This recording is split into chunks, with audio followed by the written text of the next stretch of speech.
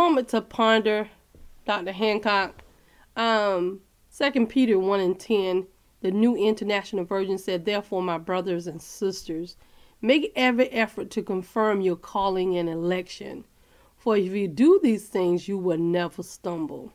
So let's go to the King James and says, "Wherefore the rather, brethren, give diligence to make your calling and election sure. For if you do these things, you shall never fall." So what does that really mean? I wanted to go to the Amplified.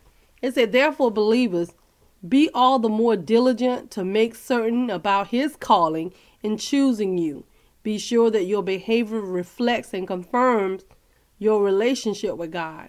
For by doing these things, actively developing these virtues, you will never stumble in your spiritual growth and will live a life that leads others away from sin." So when you're talking about be diligent, I want to just speak to that for a second, because when we talk about being diligent, let's define the word diligent. What does it mean to be diligent?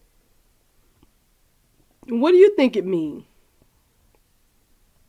We hear that word so much. We hear that, we hear that. So what does it mean to be diligent? Diligent comes from the Latin, which means to value highly. But I just want the definition. It means careful and hard working. So when you talk about being diligent, making your election sure, making sure that you're not just doing what is convenient, but what is required. You are, sometimes it's hard work. Sometimes it's not understanding. It's sometimes just keep going because you know God has not told you to stop.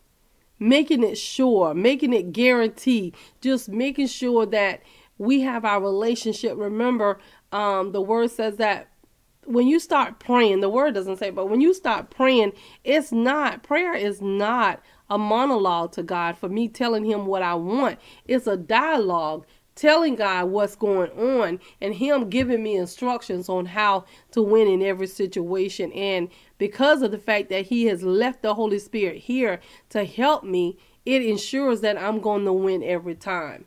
And this is the confidence that we have in him, that when we ask anything according to his will, which is his word, he hears us.